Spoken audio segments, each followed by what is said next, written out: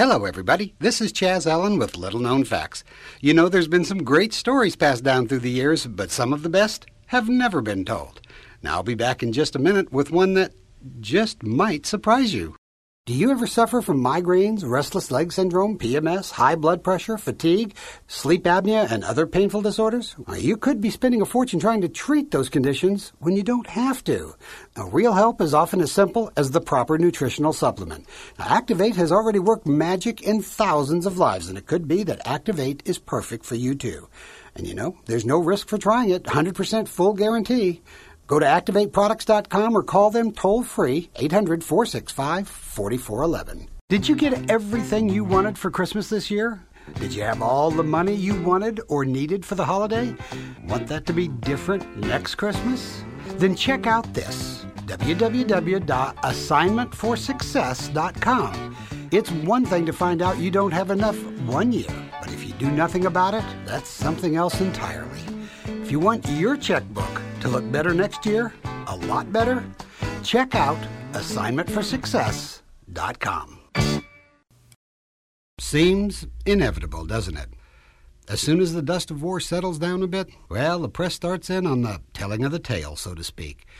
And for some reason, it's almost always negative. Take, for example, the American troops that had to occupy Iraq after the conflict there. Oh, sure, there were pockets of resistance after the big battles were over. The military knew there would be, and they even said so before the war even started.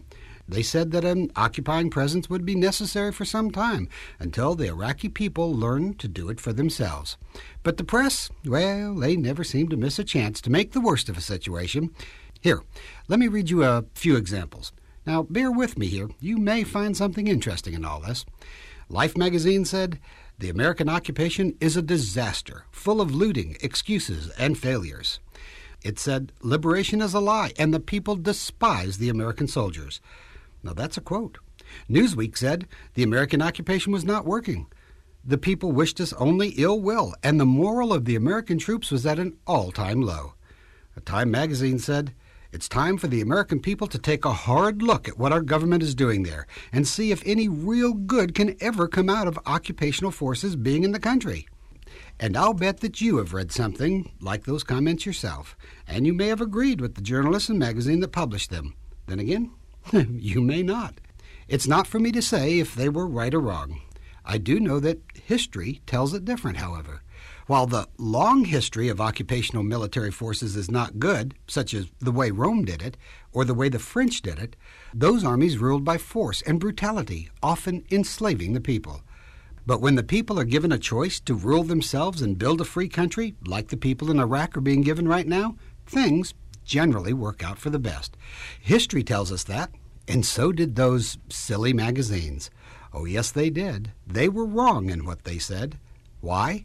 Well, because it's a little-known fact that everything I just read to you did come out of those publications. But not recently. Nope. Every one was an article printed back in 1945 and 1946 and were referring to the American occupational forces deployed in Germany and Japan. Germany and Japan were given a choice, and they chose wisely. We can only assume that others will do the same.